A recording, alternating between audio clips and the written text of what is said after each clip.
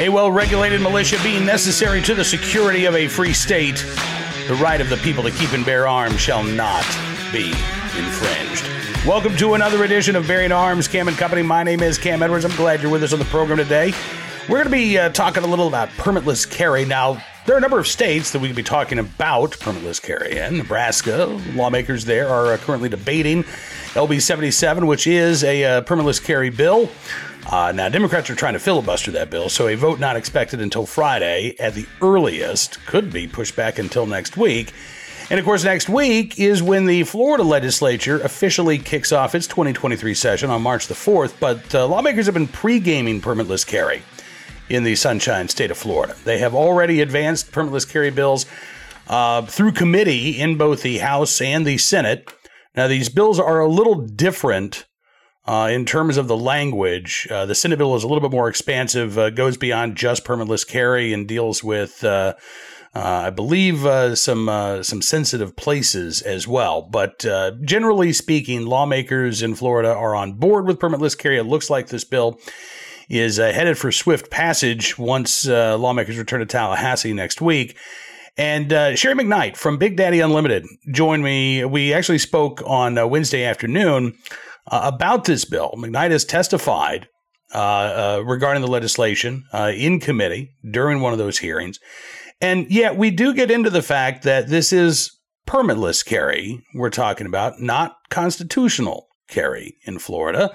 But as McKnight says, it's not the best bill that we could have, but it's still a step in the right direction. Take a look and a listen. Sherry, thanks so much for joining me today. It's great talking with you. Thank you, Cam. Thank you so much for inviting me on. It's always a pleasure. Absolutely. And listen, thanks for all of your efforts here with permitless carry in Florida. This is teed up. It looks like, all of the sort of groundwork has been done so that when the session starts next week, lawmakers can hit the ground running. These bills are already ready for floor action. Tell me what it was like. What was your experience like testifying in support of permitless carry? And what are your thoughts on Florida, possibly becoming the 26th state to recognize your right to bear arms without a government-issued permission slip?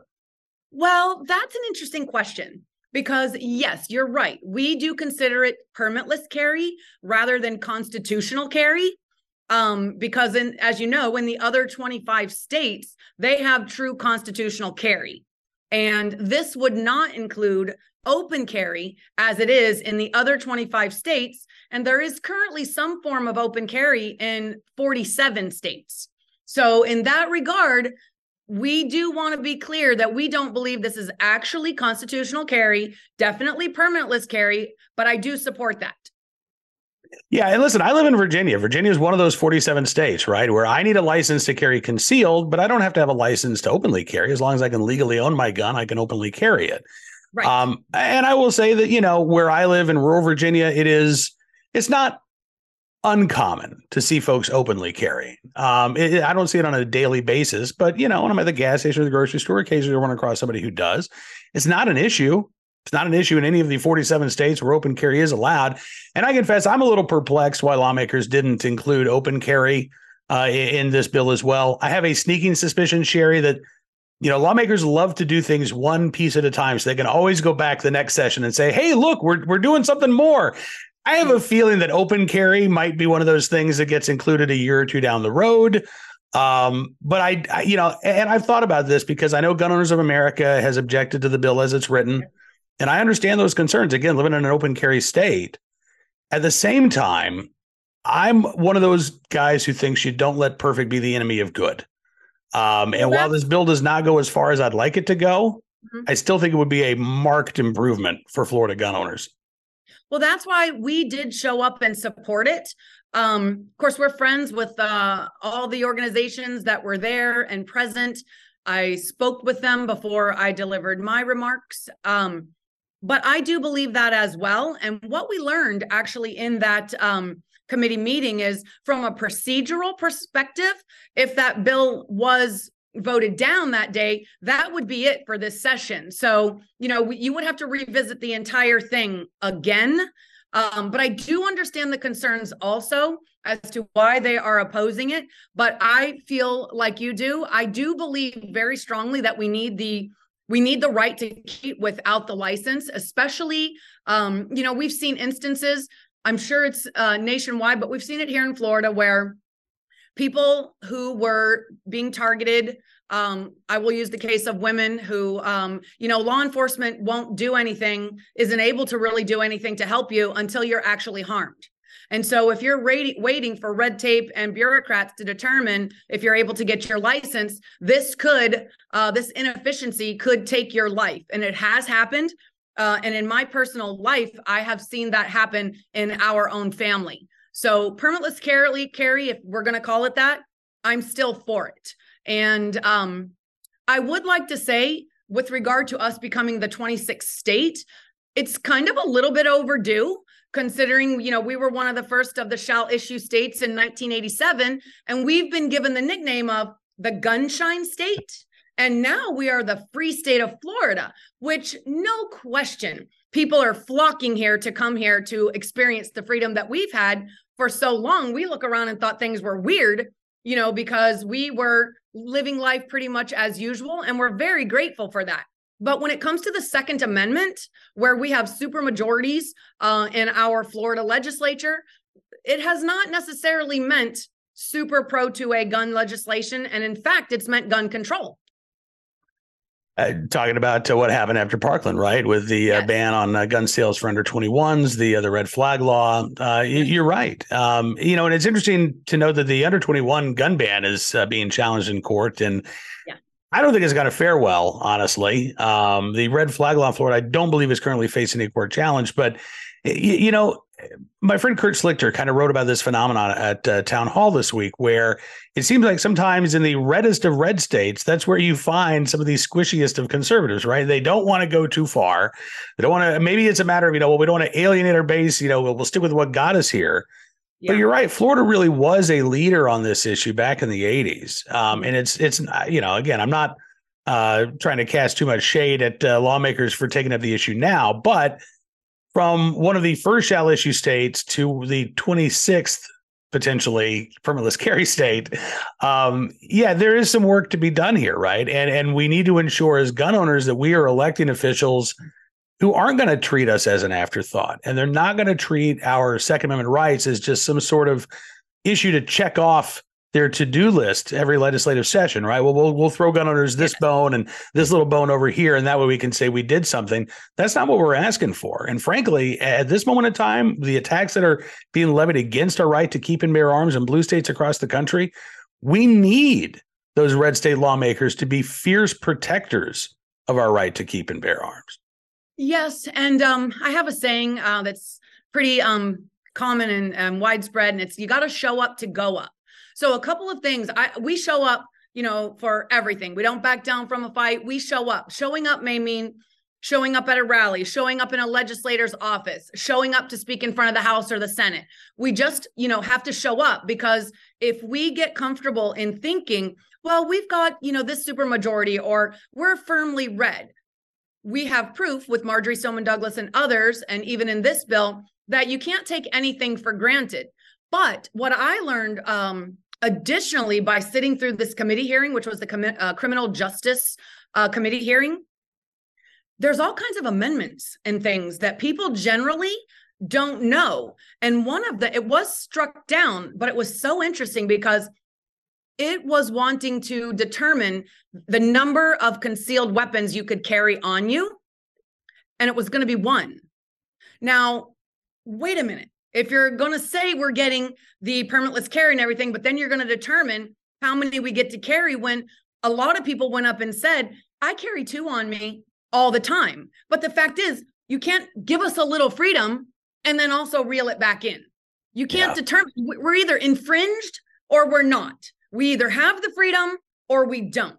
So that was really interesting. And it was also very important to hear the questions that were being asked by, let's say, the opposing senators, the Democrat senators, who asked a lot of questions, primarily more than anybody else, there. And of course, in the room was present the Moms Demand Action, Students Demand Action. And the common thread between all of it was the lack of knowledge, lack lack of education on the subject matter and the misinformation that I think people really believe because they believe the narratives. Mm-hmm. But then the legislators don't actually even check into the questions that they're asking and preface them by saying, now, I don't know anything about this, but this would be terrible. This would be dangerous. This would make guns on the street for everyone. And they forget one little key thing. You still need a background check if you want to purchase a gun legally. They think that this just now means every, for lack of a better term, Tom, Dick, and Harry can just go out and get a gun at will, and you still have to have a background check. And if you don't pass it, you don't get to lawfully carry that gun. But of course, as we know, even though we're going to follow the rules, the other guys that are commonly referred to as criminals, they're going to do what they want to do, no matter what our law says. And they're going to break the law because they've already determined that they're a criminal. That's why they're doing it. So, right. Well, that's the thing. I mean, listen, and yes, in Florida, if you don't go to a retailer like Big Daddy Unlimited, yes, if you choose to do those, private transfers, you don't have to go through a background check. But as you point out, criminals aren't going through a background check anyway, even in states that have universal background checks, right? Where even private transfers of firearms are forbidden unless you go to a gun store and you put that person through a background check. Look, New Mexico put universal background checks on the books. I believe it was 2018. Their violent crime rate has just gone up since then. The second highest violent crime rate in the nation, right? Criminals don't care about these background check laws, most of which, by the way, come with a misdemeanor fine, the potential for maybe a few months in jail, which isn't going to happen for a first offender. Violent criminals know this, and they're not getting their guns through legal means anyway. Like you say, they're stealing them. They're getting them through straw purchases. Maybe they're building them illegally. If they're a prohibited person, but no, they're not walking into a gun store for the most part and trying to buy a firearm at retail. But Sherry, this is something I think that's really important that you hit on here, because I think this has been going on for decades, but I think it's really been amped up since the Bruen decision. This attempt to delegitimize gun ownership. Right. And so it's not just, violent criminals could get a hold of guns. They'd be walking around with guns. We're also seeing those scare tactics that date back to the 80s, right? Oh, my gosh, more people in general are going to be carrying. And that's going to lead to, shootouts over parking spaces and things of that nature. It's the exact same debate that we heard when Florida was debating shall issue concealed carry in the 80s. What actually happened when Florida passed shall issue is the violent crime rate declined, right? Homicides dropped by more than 50%. Violent crime declined by more than 50%. Florida's violent crime and homicide rate below the national average now. So, these claims have been debunked by history, by reality. And I think the same is going to be true when it comes to permitless carry as well. Well, it's like with open carry. One of the things I feel with open carry, which it's so weird because I understand the scarier things seem to be, if we let people carry concealed, that'll be more dangerous. But now it's like we can't let them open carry. So, kind of which is it? But my point is very few people in Florida would probably open carry. But if they chose to, it should be their right to do so. And the way I see that, and part of my comments was that would let someone know, she looks like a good target. Nope, she's got a gun on her hip. I'll pick someone else. It kind of lets the criminal know that you are not to be messed with. So whether you're concealing or whether you're open carrying, it's just nice to know that today is not the day that you are going to become a victim. And the thing that I don't understand, especially from a female perspective, when there's so much commentary out there about, being able to take care of yourself in every which way. I won't repeat the narratives out there. But then when it comes to self-protection, being able to protect and defend yourself, you are less of a person, less of a woman. You're not looked upon as you're carrying the water because you want to have a gun. You want to have a firearm. You want to know that you can protect yourself. And so sometimes you have to go into situations where you can't bring your gun. Even still, you know what I found? It's interesting because you can't bring a weapon. You have to go through the magnetometers and all this other stuff. But I still get in with my pepper spray and a knife. So I am a person who still wants to be safe. I go through the things and I get through, but I never want to put myself in a position where I don't have something, some way to protect myself. So for all the people out there, I have a policy of get in where you fit in. Even when this passes, it might not be for you today, but do something. Let's work on protecting ourselves because society is becoming more violent. And the same people that don't want us to have guns, literally, this was said, at this point, you need to call the law enforcement to come to your rescue. Well, wait a minute. You guys wanted to defund them as well. So you don't want me to take care of myself. You say I don't need a man to take care of myself. I also don't need law enforcement. So how do you want me to take care of myself? Just with a phone, Sherry. That's all you need. Just a phone. And then we saw during our Summer of Love and Beyond that it was taking, if it was an extreme call, not a casual call, there's various levels of phone calls to law enforcement, that the quick speed was over 13 minutes. Yep. Oh, yeah, listen, this is still happening today. 911. I mean, the officer retention rates, the officer shortfalls in a lot of departments, those haven't been fixed since 2020. A lot of places they've gotten even worse. We're seeing this in places like Washington, D.C., Detroit, where sometimes 911 calls just don't even get answered, much less, get a quick response. So I think you're absolutely right. And I think that's one of the reasons why we are seeing so many Americans embrace their right to keep and bear arms for the first time over the past few years. Clearly there was that surge in 2020, but I mean, you can tell us you're still seeing first-time gun owners show up at your stores, right? All the time, without question. We're still doing a lot of concealed training classes here so people can get their permits. We do those monthly. Now I get to see this even more firsthand because we've just moved our Gainesville store location here to our Big Daddy Unlimited headquarters. So I'm in our shop every single day, been there a bunch today, and I'm seeing people. I just saw a young girl over there with someone getting some, asking a lot of great questions. I'm pretty sure she is not an experienced firearms owner. She might have been buying her first, but we see it all the time. In fact, I just had a female instructor here yesterday, and she was shooting some content, and the bulk of her business is training women and first-time gun users. They may have gotten their concealed permit already because I think I kind of did it backwards. At least that's how some people here say, the first time you fire a gun shouldn't be at your concealed weapons class. Well, it might not be, but that was what happened for me. And I took it so far. My husband and I built Big Daddy guns and such. But the first day, I shared that story before the Senate too, is the Second Amendment is the key thing for me. The gun, the tool, that is my tool for freedom. Not only in my country, but for me personally. But the Second Amendment is the thing that I clung to. We used to learn about our amendments and the Constitution back in school, in our day.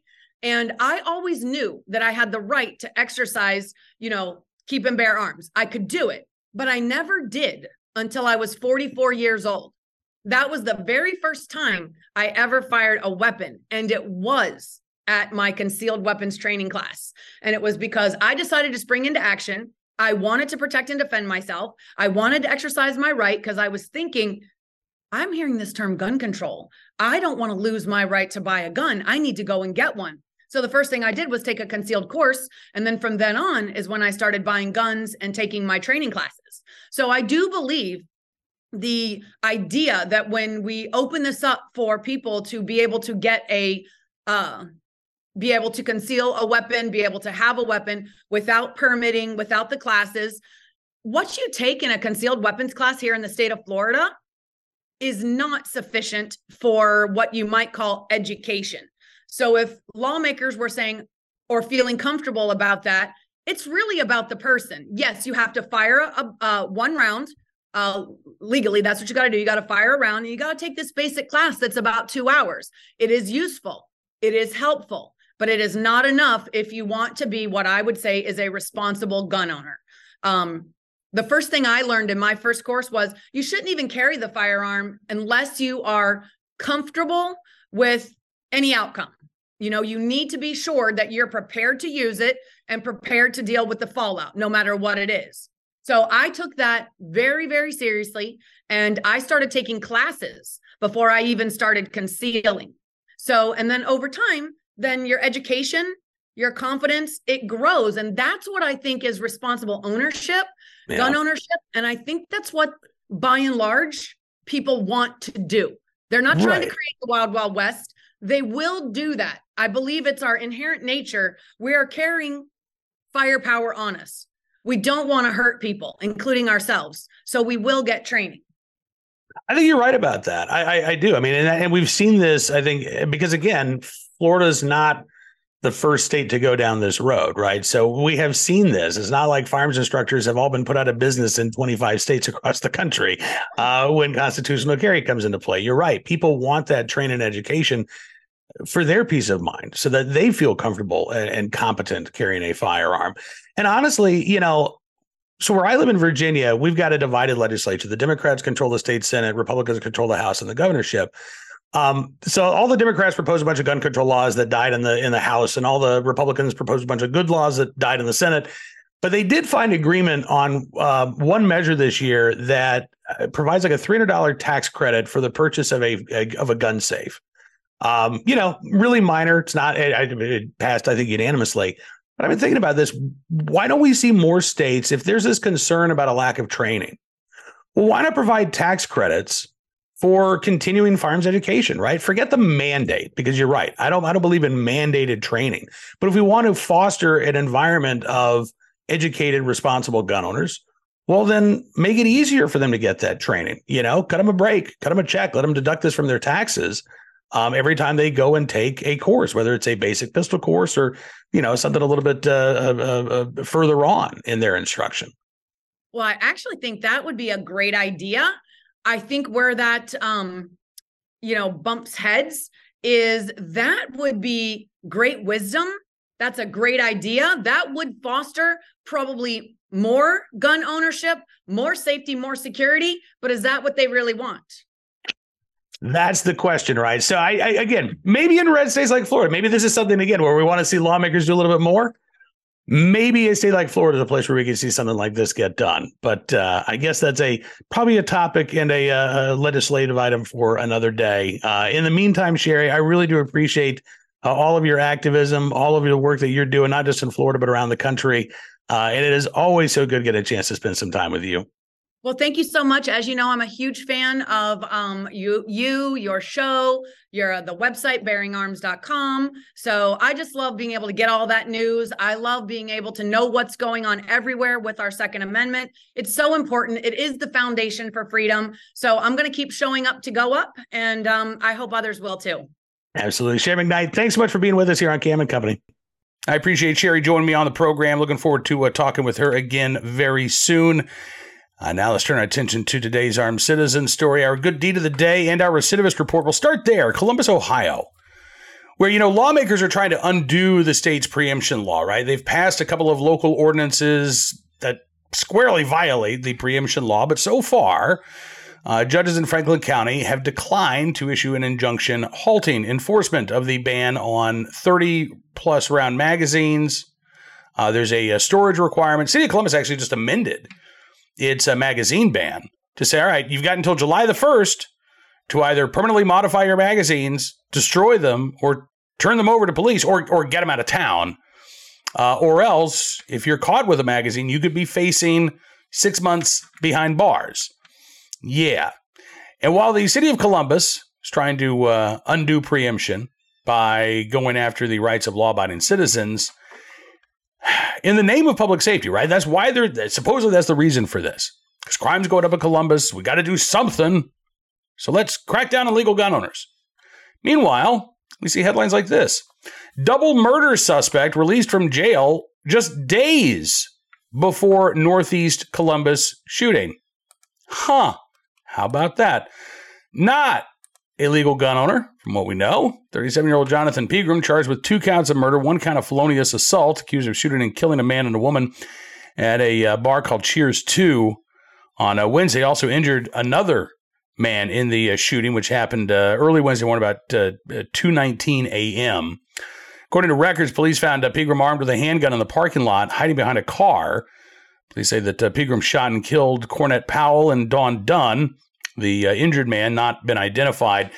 But police do say that Pegram has a long criminal history, including convictions for serious felonies like robbery, burglary, and drugs. So, no, not a lawful possessor of a firearm.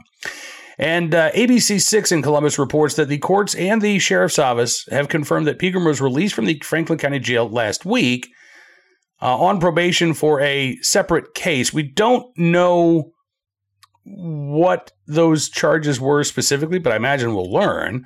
Homicide Sergeant Edward Powell telling ABC 6 that Pegram was wearing an ankle monitor at the time of his arrest. So, right. And again, we talked about this on the program earlier this week, too. We've seen all kinds of issues with these ankle monitors being cut off and alerts go out, but nothing really happens. But I'm not convinced that even when someone is wearing a monitor, they're actually being monitored, or that when they are seen to be somewhere where they're not supposed to be, anything at all really happens, right? Maybe the probation office gets notified. Maybe there's a warrant. Maybe there's a check-in.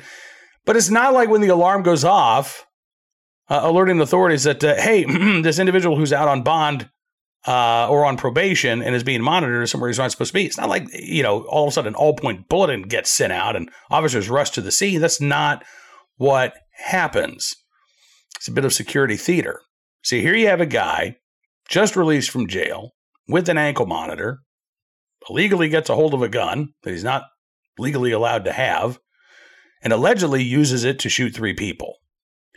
Now, I don't know about you, but I don't think a gun storage law or a misdemeanor ordinance or a ban on 30-round magazines is going to have an impact on guys like Mr. Pegram here. Instead, it seems to me that what we need to be doing is ensuring that the criminal justice system actually functions and delivers consequences for serious crimes rather than spitting serial offenders back out onto the street. Today's armed citizen story from Ohio. Now, I got to say, this is not a headline-making story. I mean, I guess in the local news, in the Scioto Valley Guardian, it's news, but I didn't see this story reported anywhere else, even in Ohio media. 911 call released of Ross County couple stopping a burglar at gunpoint. Now, maybe that's one of the reasons why this story just didn't make a lot of headlines, because like the vast majority of defensive gun uses, in this particular case, the couple in question did not have to pull the trigger of their firearm. The presence of that firearm was apparently enough to keep the burglar at bay until authorities arrived. Now, this happened on a couple of days ago. Rural area in Ross County, Ohio. It's about 11:30 at night when a guy breaks through a garage door. And on the 911 tape, you can hear the couple saying, "Get out of here. We both have a gun. We're going to shoot you if you kick that door down." Deputies described the couple as elderly, said that both the man and woman had guns as the burglar broke down the door to the garage and then continued to get inside the home by breaking down a second door. The couple told law enforcement that a man appeared to be high on drugs and they didn't know who he was. They told deputies the man was shouting he wanted to marry their daughter, but the woman told police they don't have any kids. On the 911 call, you can hear her say, "I swear to God, if he kicks down this door, I'm going to shoot him. I'm not kidding. I'm going to have to shoot him. He's a big guy, and I weigh 100 pounds. Elderly couple at home, much younger guy, much bigger guy, trying to break down their door. Yeah, I'm glad that they had a firearm. I'm glad they didn't have to use it either. According to authorities, the male homeowner is disabled and can be heard yelling in the background of the call, telling the burglar to come back to tomorrow. Just trying to get him to, snap back to reality. The woman in question told officers, or told the 911 dispatcher at one point, "You're going to have to hurry. I don't want to have to kill this man, but the way he is going to be him or me." Thankfully, again, deputies arrived on the scene, arrested the man before he could get inside the actual residence of the home. Police, at least the local news accounts, don't say what charges this guy was arrested for. We'll try to find out more information, but thankfully, at the very least, this couple is safe. Glad the deputies were able to arrive as quickly as they did, but I'm also glad, very glad, that this couple was prepared to protect themselves and defend their lives if officers hadn't arrived by the time that second door was breached. Finally, Today's good deed of the day, in the right place at the right time, willing and able to do the right thing. A group of Good Samaritans in Plantation, Florida, helped rescue a man after his car burst into flames. Yeah, we've had these types of stories before, but I'm always glad when these stories have a happy ending. Apparently, this car had crashed into a utility pole, and the pole was in danger of falling down. It was basically just being held up by the power line. And that's what folks saw. It happened about 4:30 Tuesday afternoon. According to the Sun Sentinel newspaper, multiple passerby had already removed the man from the car and brought him to the median of the roadway by the time fire and rescue arrived. Avidal Stark lives next door to where the crash happened, saw what happened, saw the Good Samaritan show up. Aston Bright is a spokesman for the Plantation Fire Department, says the man had serious injuries, was taken to a trauma center in Fort Lauderdale. Said the car really, really hit this thing pretty hard. To break those concrete poles is not easy. Avidal Stark says she was sitting in her living room with her husband when they heard the crash and the power went out. She said I heard all this yelling, people yelling to each other. It sounded like an argument. So she's looking out the window. Her husband runs outside. Car at this point was already on fire. But Stark says she saw multiple neighbors, including one who had just gotten his daughter off the school bus, run over to help extricate the guy. Now, again, keep in mind, the car's on fire at this point, right? So they would try to get close, but then the flames would get bigger. She said they'd have to move back. She said somebody yelled out, break the back window, break the back window. And she said that's when her husband saw a boy who looked like he was wearing a baseball uniform hit the back window with a baseball bat. Another neighbor standing out in the roadway trying to stop cars, and then the group able to pull the man apparently from the rear of the car, bringing him to the median. Stark said, who has the presence of mind to do that? The person with the baseball bat. You know, again, man, sometimes we rise to the occasion. And folks who don't think that they've got it in them, turns out they absolutely do. I don't know if that was the case here in Plantation, Florida, but again, not one, but multiple Good Samaritans stepping up and acting to save this man's life. So in the right place, at the right time, willing and able to do the right thing, we thank all of them for the very good deed.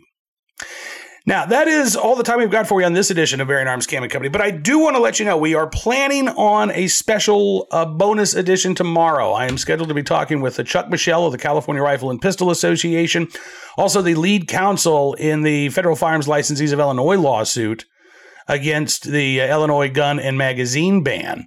So we're going to be talking with Chuck about all kinds of legal issues in cases both in Illinois and in California tomorrow. That's going to come up again on a special Friday edition of Bearing Arms Cam & Company. I don't want to wait until Monday for that. So we're going to give that to you tomorrow as well. And I would encourage you, keep checking out BearingArms.com. We got a lot of stuff going on. We're covering the permitless carry fight in Nebraska, covering the upcoming, hopefully not much of a fight, but hopefully swift passage in Florida, as well as constitutional carry in South Carolina, and a host of other issues near and dear to your right to keep and bear arms. If you like what you see at Bearing Arms, I'd also encourage you to become a VIP member. All you have to do, go to BearingArms.com/subscribe, use the promo code GUNRIGHTS, and you can get a significant savings on your VIP membership. And as our way of saying thanks, we're going to give you exclusive content, news stories and analysis you won't find anywhere else, because your support really does matter, and it truly does make a difference. So thank you again. We'll see you back here tomorrow. Until then, be well. Be safe, and be free.